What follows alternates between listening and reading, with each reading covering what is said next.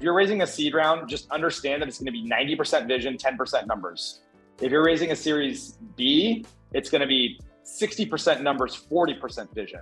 So understand that and understand what's really important. If you're raising a series D and beyond, it's like 90% numbers, 10% vision. And that like ratio changes over time, right? As you get bigger and bigger rounds. So understand that and develop your argument under that premise. Welcome back to Startup Health Now, the podcast where we celebrate the amazing entrepreneurs and innovators who are transforming health. I'm your host, Logan Plaster. I feel like I say this every week, but today on the show, we have a particularly special guest in Troy Bannister, the CEO and co-founder of Particle Health. Troy's not only an industry-shaping founder, bringing the best tools of fintech to healthcare, but he's also a former Startup Health staffer. So he embodies the ethos of community and collaboration that we've been working to establish for more than a decade. In the conversation, which was hosted by my colleague Jamie Edwards on a recent fireside chat, Troy covers the health data landscape and what every entrepreneur needs to know about recent regs around data portability. It's a crash course in health data that pretty much every health innovator needs to hear. So without further ado, here's Jamie to kick things off. It's my pleasure today to welcome everyone to this fireside chat. My name is Jamie Edwards, and I'm the Chief Platform Officer here at Startup Health. It is a great pleasure today to introduce Troy Bannister with Particle Health. He is the CEO and co-founder. Troy has 15 years of experience as an EMT, a researcher, and investor. It isn't every day that we get to feature one of our own in our fireside chats. And when I say one of our own, Troy satisfies that in two ways. He was a Startup Health team member before he became a founder in our portfolio, which is actually the exact opposite of what happened with me, who was a founder and then became a team member. Troy's company Particle recently celebrated closing a $25 million financing led by Canvas Ventures with participation by Menlo Ventures, Story Ventures, and Proven Capital, which brings, and Troy, correct me if I'm wrong, total capital raised almost 40 million? Yep, that's right. So today we are here to discuss interoperability and why every digital health founder should care about it. With over 270 million plus patient records under its purview, Troy has led Particle to be a nationwide leader in the interoperability space. And rather than me totally messing up this intro any more than I already have, Troy, I want to welcome you, and we're really looking forward to this discussion today. Thank you. It's good to be back, I guess. Yeah, there you go. Well, welcome back. Troy, why don't you share with us why you founded Particle Health? And I think you actually prepared some slides to walk us through. So why don't you share those as well? Yeah. Hi, everybody. So I think what I want to try to do is kind of help define what interoperability is a little bit. I think everybody has a different perspective or definition of what interoperability is. And the way that we think about interoperability is just getting the right information to the right person at the right time. And that's really the kind of core theme of what interoperability really is. And there's been a lot of different attempts at this over the last 20 plus years. And so I prepared a really quick 5-minute slide deck just to kind of give this context. Just as a quick history, there's been kind of 3 major themes or iterations of attempts at this in the past. And still, the fax machine is the number one way that medical information is exchanged and put into the right hands today. There's a company out there called Ciox, you might know, was merged with Datavant, I think a year or two ago. They are the fax machine empire of the United States. They've got thousands of employees in every hospital, practice, and clinic around the United States that go on demand to go print out records and fax them. The Datavant merger is an attempt to try to modernize that and actually create a more of a digital data exchange paradigm within Ciox. But that is still the number one way that medical records are exchanged in the United States today. The second kind of iteration of interoperability is what we call integration engines. You might know Redox is a very popular version of this. There's also MuleSoft and Linite as other kind of competitors in that space. What Redox does really, really well is they will connect one solution to one hospital in a very customized bidirectional data exchange format. So if you're selling to a hospital and you get that contract with the hospital, the next thing is, how do I now plug my solution into this organization? That's what Redox does really, really well, is this kind of one-to-one integration engine tool. And then the third kind of iteration is very similar to what the finance industry operates on today. If you've ever heard of a company called Plaid, This is a very similar approach, which is using patient portals. This works really well if your patients know all their usernames and passwords and can log into all their portals, which then gives these third parties access rights to that information. Works really well with the portal route, but this is kind of a quick summation of the different attempts over the last 10 to 20 years. There is a new opportunity though, and this is the one that Particle has chosen. And this is really a network approach. It's very complicated kind of behind the scenes, but it solves a lot of the problems that were kind of evident in those prior solutions I showed on the prior slide. Problems with fragmentation and problems with usernames and passwords are not existent here. So what we've done at Particle is we've connected to multiple national networks. These networks are becoming what will be TEFCA, if you heard of TEFCA, a new regulation that's starting in Q1 of 2023, so just around the corner. TEFCA stands for the Trusted Exchange Framework and Common Agreement. It is essentially a rules of the road of how data should be exchanged across the United States. And so what we've been doing at Particle is building our integrations across all these networks and adopting all these standardized policies and technical frameworks to create the largest network in the United States today. And this is where we get up to the 270 to 300 million people that whose medical records we have access to right now. It gives us access to all these different EMRs that you can see below. Most of our data is coming from groups like Epic, InsureScripts, and Athena Health today, and that expands all the time. The last thing I'll just kind of briefly show is where is it today then? Okay, so we have these networks. This is this new thing. It's becoming a regulation, but what's the status with it? And so I picked a recent company that we onboarded. It was a renal disease focused company. We had a 95% success rate in finding records. We created about 250 patients for a pilot. We found over 50,000 files. And what we're good at Particle is saying, okay, we found all this data. We found over 1 million different observations on these 250 people. What can I extract out of this that's useful for my use case? And so from all that information, we can start to work our way into related information for the customers that we serve. So like you can see on the bottom left, we're just looking at things like metabolic panels, glomerular filtration rates, renal function panels, lipid panels, A1Cs. So we can take that whole patient record that we found across all these different endpoints across the United States and then boil that down to a data set that's relevant for a particular use case. And so I just wanted to quickly show you guys that because the interesting thing about interoperability today is that it's actually quite mature. It's actually quite far along. This network approach is growing very rapidly and maturing very quickly going into Q1 next year, where it will be a regulatory requirement for EMRs to participate and share data. And so we're right around the corner of a very new, I think, era of getting access to data for the right people at the right time.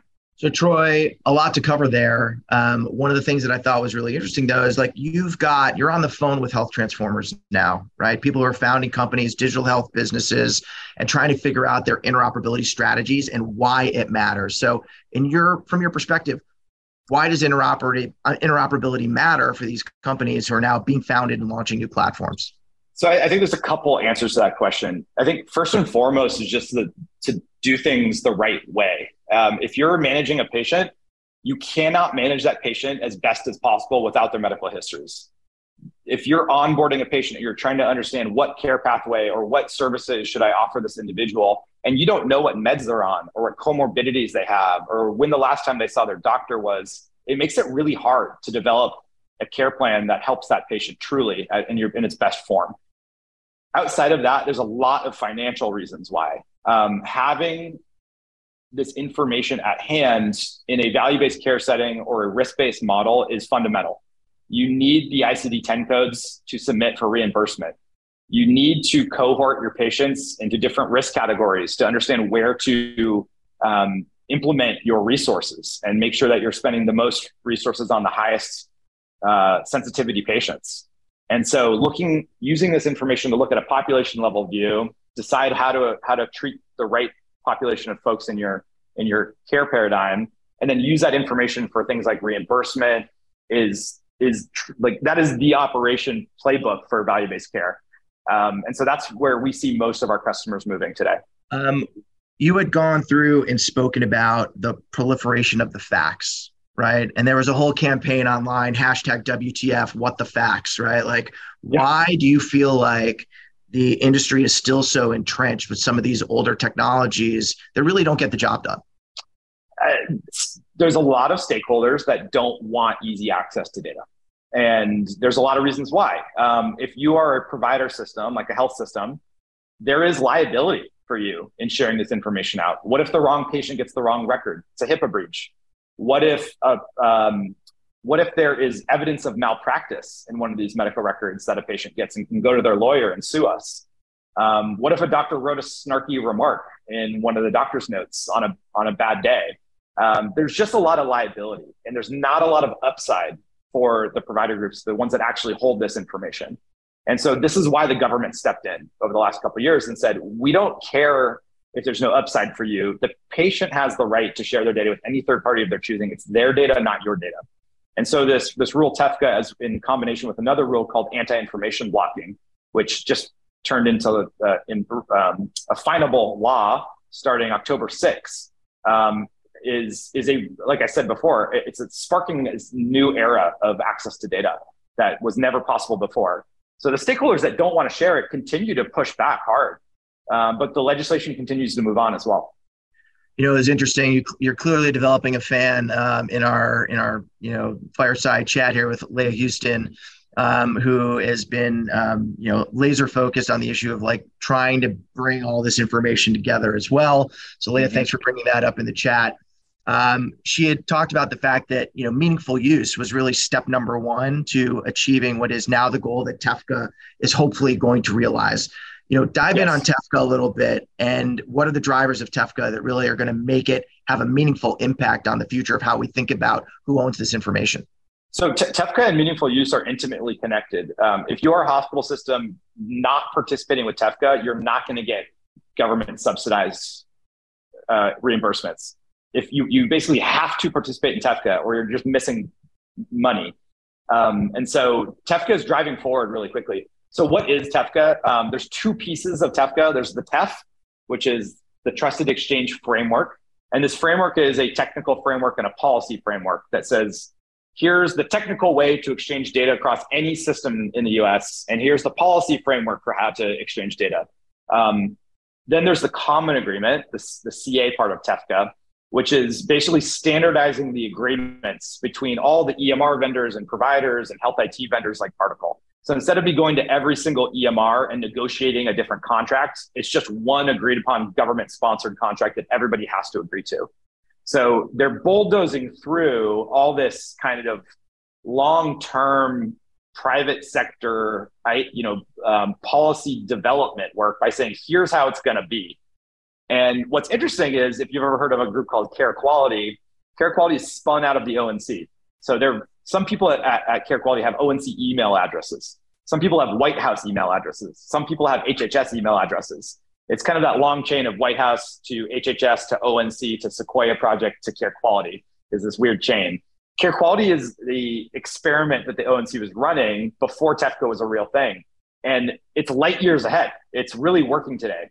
There's billions and billions of medical records being exchanged every year on this network. And I say network with quotations because there actually is no technical framework to it. When you join Carequality, you have to build your own network. And that's what Particle did. It's just a piece of paper that you sign that says, here's how I can build a network. Here's how I'm allowed to exchange data. Here's a common agreement that we all can sign and agree on.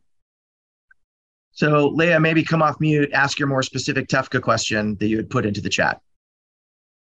So yeah, I mean, I've been kind of following this since, 2016 and then 2020. Yeah. And, I'm like, okay, like when is this actually going to be useful? And I'm paying attention personally, like I'm an emergency doctor and we're working on an identity solution for physicians. And so, I see, provider identity has to be in there. And so I haven't been able to really dig into to understanding what that actually means. And so I guess if you could share some of your pain points and some of your successes around that, and like how are they going to actually be authenticating physician and or provider identity with these standards? It's a good question. So TEFCA formally rolls out in Q1 of next year. they're currently accepting applications from networks that want to become what are called QHINs, which stands for Qualified Health Information Networks. QHINs are going to be different kind of subgroups of the country that together form a cohesive network. The way I think about it, which is a bad analogy, but it's not a horrible analogy, is it's kind of like AT&T and Verizon, right? AT&T went to the government and said, give me permission to go build fiber optics across the United States and build this telecommunications infrastructure. The same thing's happening in healthcare, which is, hey, the government, give me permission to go build this network across different EMRs and labs and practices and clinics. And so people are applying right now to become the AT&Ts and Verizons of the health information world. So that is currently an application phase. TEFCA has a bunch of different pieces to it under the policy and technical components. One of those pieces is identity. And that applies both to individuals that want to access their own records, as well as providers that want to interact with TEFCA. There's a group called Kantara, and Kantara is a, I think, nonprofit third-party group that essentially is credentialing the credential service providers. So right now, there are, I think, 3 or 4 vendors that can do what's called IAL2 identity verification. IAL2 is Identity Attestation Level 2. It's a NIST standard, and it's basically looking at your driver's license, a picture of your face, and then it can validate that you are who you say you are. Right now, I believe it's Clear, like that the group that you see in the airport, ID.me, Experian, and then there's one more that I'm blanking on. Those 4 are currently the ones that the government are saying, we trust these ones through Kantara to be the identity service providers. So this has applicability in TEFCA in that if I, an individual, want access to my own record and I come to Particle, I can use Clear to validate my identity and then use that to go get my records from the networks. And so that also applies on the provider side to say, I am a doctor and this is the doctor that I am and I want access to my patient's medical records. So that's a quick-ish summation of that whole thing.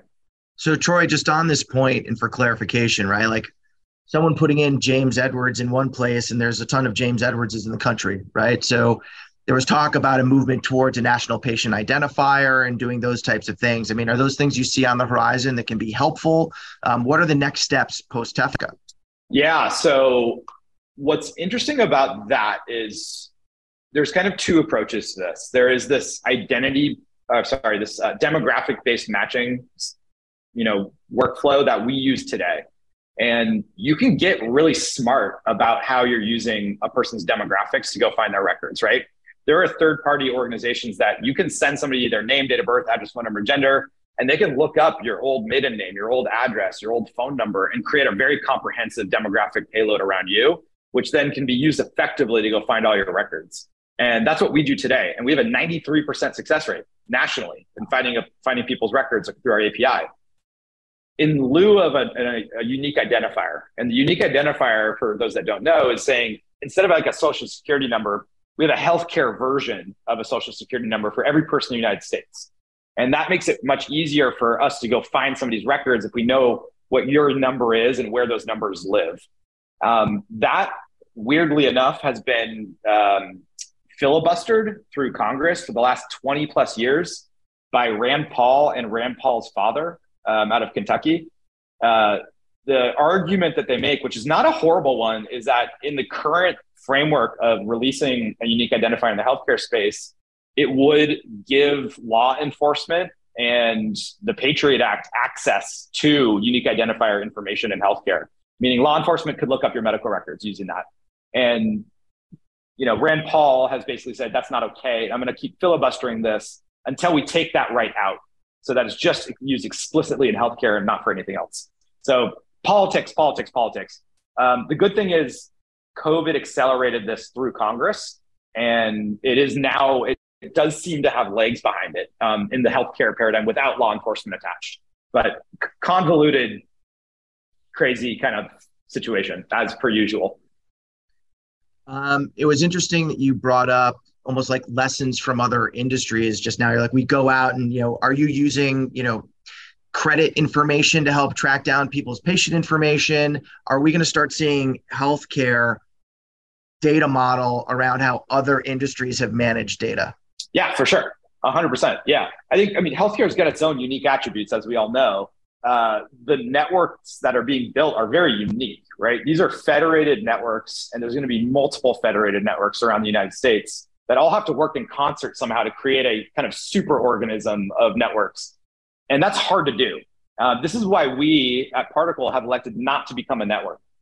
We had a tough choice to make, about a year ago when TEFCA started to formalize saying, do we want to be a network that kind of competes with the other networks in the United States? Or would we rather sit on top of all the networks, connect to all of them, and try to aggregate those together to a really simple developer platform that has analytics, and we can pull in other data sources for things like pharmacy and ADT feeds, which we've done. Now we're looking at social determinants of health and other data sources, IoT and claims. So we elected to do the second, which is let's not be a network. Let's leverage all the networks and create a more comprehensive, overarching platform on top of them. So Troy, getting down to like a little bit more of a tactical level for these health transformers, I feel like if you're a health transformer, you don't know what an API or SDK is at this point, you've got some wood to chop here, but could you talk about how Particle is using APIs and SDKs, and then how these health transformers on the phone can interact with those to help build their businesses? Yeah. So APIs aren't as complex as you might think they are. Really, what it is it's another bad analogy, but it helps. It's like a door, and the door has a set of rules, and if you follow those rules, the door will open. It's a bad analogy, but let's roll with it. Our doorway API requires you to put in somebody's name, date of birth, address, phone number, and gender. And once you do that, the door will open, and all those medical records on that individual come back through the door. And so with that premise in mind, now you can start thinking, okay, if I have a product and I want to connect it to this door, what might initiate that knocking of the door? Is it when the patient schedules an appointment for a doctor? Maybe when that appointment's scheduled, it automatically knocks on the door and submits the name, and then the records come back into the EMR or whatever you're using. It could also be as big as I have a population of 10,000 patients, and I want to go pull all their records every single month and refresh our look on these patients in a population level and identify folks that maybe got a bad lab test or didn't pick up their meds at the pharmacy or are declining in health generally. And so you can have 100 knocks on that door within a second. We can handle up to, I think, 300 per second per customer. So it's all about understanding how the door works and then building that infrastructure into your solution, so that data pops up at the right time for the right person, as I kind of defined interoperability before. So when we think about, we've spoken a lot about the technology itself, right? And what it means to actually be interoperable. What about the human part of it? What role, building an interface almost isn't enough in and of itself to see the change that we want to see in the healthcare system. So in your view, what role does culture play versus the technology? So one thing we learned early on is that it's great that when we were working with a customer to get product and engineering sign off on how to implement this thing, the most important part is who's actually using this information, why are they using it, and getting that completely signed off on and clear between both parties. If it's a clinical use case, we got to talk to the doctors for probably an hour to figure out what data they want, why they want it, and how we can actually use this to be helpful. So I think the learning that we had is we're not just a technology company at the end of the day. We are a clinical, tool for actual providers to use to provide better care. So it is like kind of that three-pronged approach every single time we implement a customer. It's the product needs, the engineering needs, and then the clinician needs are equally important. So we've heard a lot about the consumerization of healthcare. And a lot of, there's two sides of the stone here. Some people think that consumers or patients don't know enough to actually be good consumers of their healthcare and might not understand what's in their patient record. How have you built that bridge, or how do you think the industry needs to build a bridge so that patients can actually become more engaged consumers of their own health information? So I love this question, and I'll look to another industry, which I think shows a lot It's a bit opaque in the beginning, but it starts to make sense. I always use Plaid as an example because Plaid did just such an outstanding job of creating a new ecosystem of innovation that didn't exist before Plaid. And the companies I always think about are Venmo, Mint, and Robinhood. Venmo is one of my favorites because sending $5 from your bank to $5 to your friend's bank was possible before Plaid. But that solution was built by banks for banks. And if you were a bank member, you could go in and you could use some really obtuse tool to send money from your bank to your friend's bank. It's possible, but it wasn't built for the consumer. Venmo didn't do anything that wildly technical or philosophically, mind-blowing. They just built it for the consumer for the first time ever. And what's interesting about the analogy here is starting in Q1 of next year, this patient access rule means that any application can pull the complete longitudinal record of a person into it. So I think what happens next year, and this is like the most exciting part about what we're doing at Particle, is that traditionally everybody on this call has been having to build things and sell things for hospitals, for payers, for these third-party incumbents. And that has so much dictation around how something should be built for them, not the consumer, not the patient necessarily. Going into next year, we can forget the payers. We can forget the hospitals because we can get the data out now and build things for the consumers. And I think that same thing that happened with Venmo will happen in healthcare, where it's not going to be this like crazy idea. It's going to be a simple idea, just one that was so sucked into the payer's needs for so long that we can finally get it out and start building it for consumers. And that's where I think things get really interesting next year. So it's interesting because what you're really talking about is the experience around interoperability. We normally think about interoperability as being this back-end tool that nobody sees, right? But what you're talking about is really about bringing interoperability to the forefront. Totally, 100%. Picking a health plan, right? Picking a health plan every year through your employer is the most like mind-numbing, confusing, time-consuming thing. I just randomly pick them these days. I just don't even read it, which is stupid. But what if there was an app that could pull your medical records into it and say, based on your health history, this is the right plan for you? That kind of simple thing is wildly needed in this economy. And it doesn't exist because you couldn't do it this year, but you can do it next year. And it could clearly bring a lot of efficiency to the market, match cost to acuity, do all those different types of things. Jean Ann, why don't you come off mute? And while we're speaking about consumerization, why don't you ask your question? Sure. Hey, Troy. Hi. Good to see you. Good to be seen. I wanted to understand how the money works because it sounds to me like we have finally gotten to where I wanted to go with Unilever for almost a decade. So for example, if we have a consumer, we're completely direct to consumer with the Kinega Watch. If we have a consumer who gives us permission, and then we can go pull all of their medication and comorbidity information so that when we can put that in the Kinega Watch because we do med reminders, and we can put it in their emergency response record for emergency responders for comorbidities. If it sounds like we're fixing to be able to do that. And so I'm really excited. And who pays for it? Yeah. So the interesting, literally we can do that today. The difference between today and tomorrow is our customers are providers pulling records on behalf of their patients. Tomorrow is I'm a consumer pulling my record on behalf of myself. And right now, if a consumer requests their own record through the same infrastructure we built, 0% response rate from the EMRs. Next year, 100% response rate from the EMRs. So just wanted to clarify that. The cost is a bit interesting in that you're going to you've got options, right? Option one, the hard one, is go build your own integrations into all the networks and normalize the data and da-da-da-da-da. Very, very, very expensive and time consuming. You need probably 30 people to do that.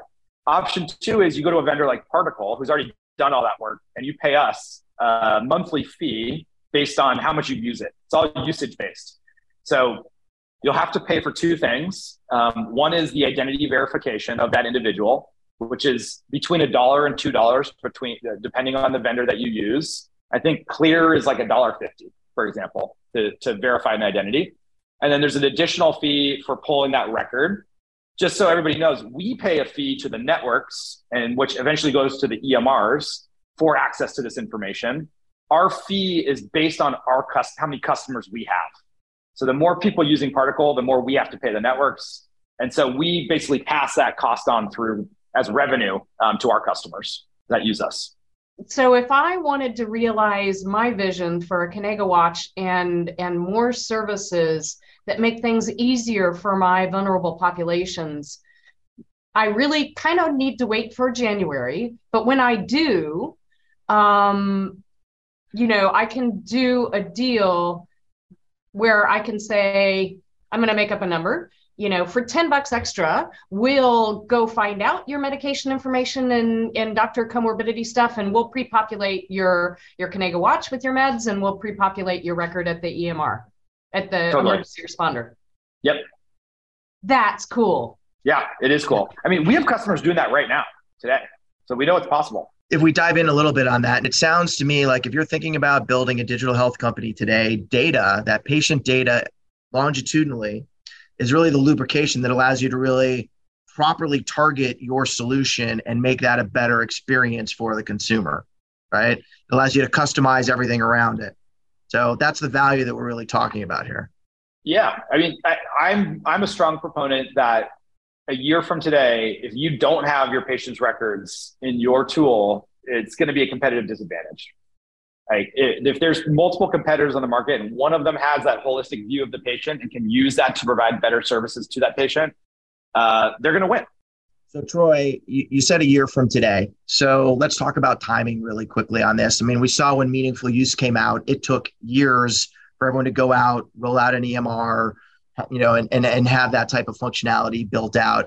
And because of that, and because the EMR companies largely didn't do any, UI, UX design on those devices, it was a real challenge for clinicians to actually adopt them and use them, right? So you're saying a year from now, regulation comes into effect. What is the real timeline until we see this proliferate throughout being something that we think is cool to being a daily part of how we're doing business in healthcare? So I wrote a pretty spicy Forbes article about this about a month ago. Basically what I was saying is it's completely up to the Office of Civil Rights to make this happen. The rule is clear, and if they decide to enforce it and fine people, it's going to happen. If they decide not to fine people and enforce it, it's probably not going to happen. So I think that I am optimistic in that there will be fines issued sometime in January, February, March of next year. And the reputational risk of that is heavy for these provider groups. If I'm Cleveland Clinic, I do not want to be known as an organization that doesn't share patient data, according with the law.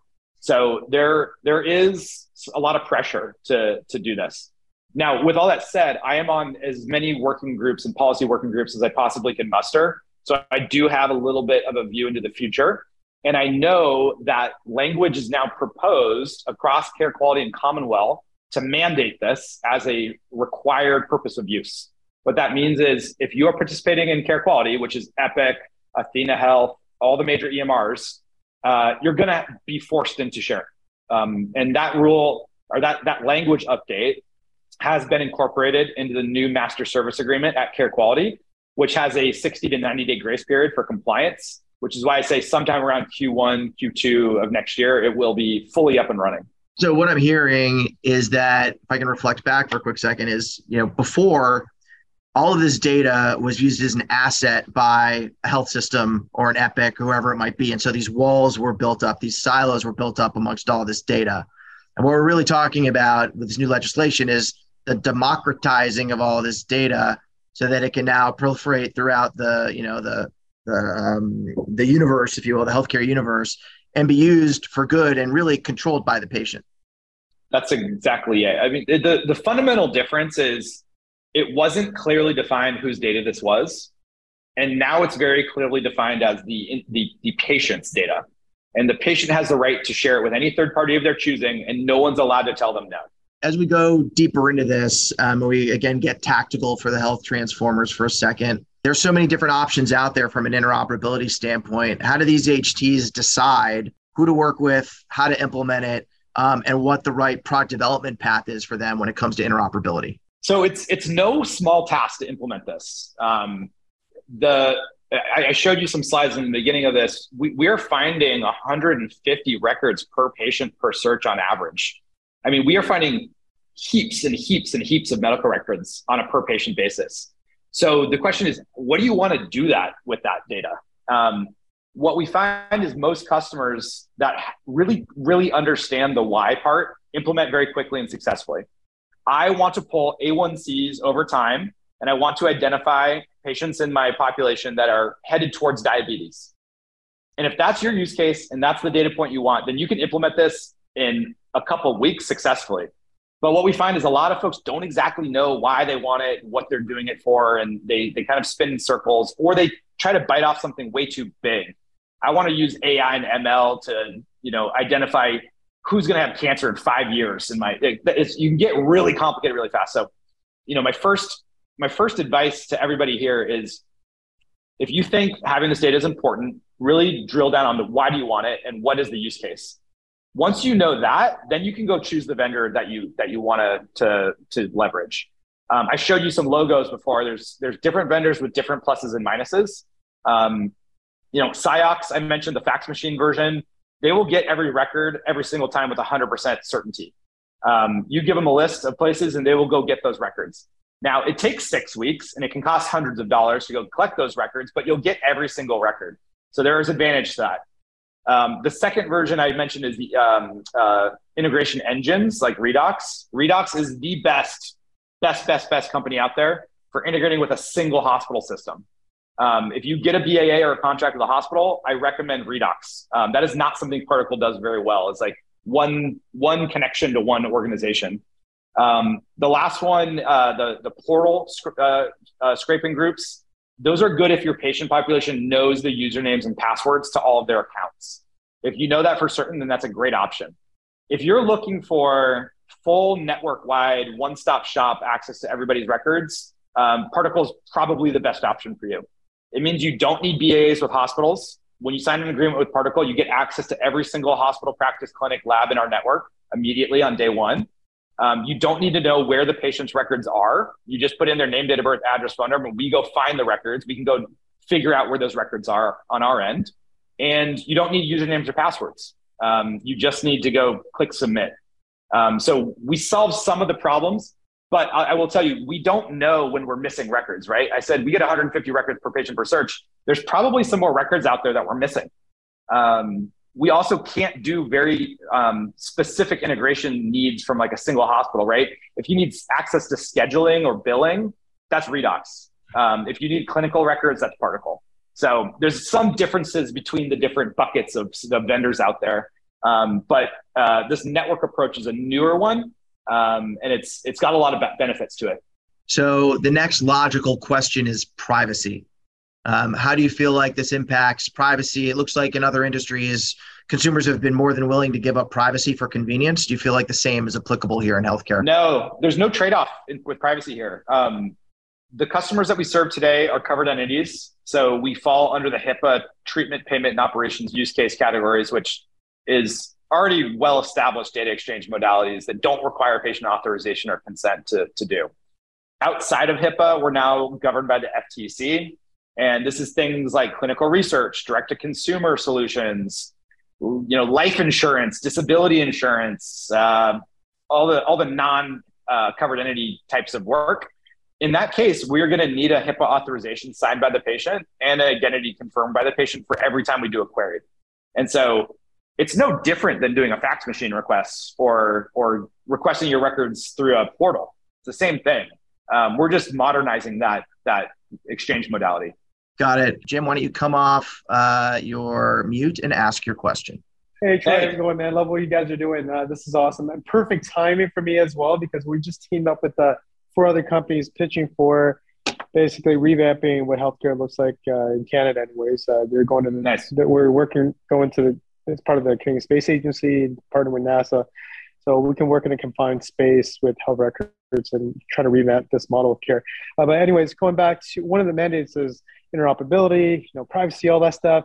I was wondering, like, just going back to all the stuff you've been talking about, but is there a world standard that the American standards are working with specifically, and what is a good resource to really go into a deep dive on that topic point?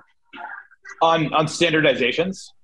Standardization, yeah, data standardization on the world, I guess on a world platform. Like, for instance, do the US like comply with similar information that I guess similar standards Australia is doing, for instance? And I see. what is the governing body around this? Yeah. Got it. So the US is a weird country. It's the only country in the entire world where the government will set a law but not define standards. It's the only country that allows the private sector to set those standards. So it takes longer for the US to define those standards, but they're oftentimes better because they're much more negotiated upon by multiple stakeholders. So that standards work is happening right now at Carequality, right? Carequality is where we're figuring out how do we allow a consumer to access their own records through a national infrastructure. So those standards aren't baked in stone yet. We're still arguing over pieces of it in our weekly calls. I'd say there are some standards that are agreed upon, FHIR being one, HL7. There's some standards in the US, if you're familiar with the USCBI, which is the Core Data Interoperability Set of Information. There is the NIST standards, the National Institute of Standards and Technology. So it's an amalgamation of a bunch of different groups. There's another group called the Karen Alliance here in the US that is working on standardization of trust and identity federation. So there's no one-stop shop in the United States for standards. It is not a government-sponsored initiative. It is a private sector initiative, unfortunately. But how does this work on an international level, Troy? We got another question from Alexandra. It says, will this also happen in Europe? What is your view on internationally tying this together? I will answer this question with the most simple response I can. I don't know. I have no idea. Every country has their own, bundle of tangled mess. You'd think that Canada with a single payer system or the UK with the NHS might have their stuff figured out better than we do. They don't. There are some things they figured out better than us. But, I've seen some companies recently pop up that are kind of Particle for England or UK and Particle for Canada. I've kind of seen these. So I imagine that there still is a problem to be solved, or else those companies wouldn't exist. But I don't know the details, unfortunately. So I'll just leave it at that. Yeah, it's definitely a complicated landscape. Christian from Perceive AI, why don't you come off mute and ask your question? Hi, Troy. Thanks a lot for this. I was curious about the other modalities. So is it only for EMR, or imaging information can also be fetched out of this with the same kind of system? Or is it? Great question. Great question. So DICOM Image Exchange is being built into these networks today. We do get a lot of PDFs as well as high-res JPEGs through the networks. They're not as detailed as the DICOMs are, obviously, but they do contain a lot of the data that you would want them to. So we're starting to see more and more imaging come through these networks. The other types of data, right? So we've also integrated pharmacy. So we get real-time pharmacy feeds and 12-month medication histories from pharmacies and PBMs. We've standardized all that data to our data set model. We also now get ADT feeds, which are traditionally HL7. We've converted those to FHIR R4. So we are taking other data sources and data modalities and standardizing all that to one API.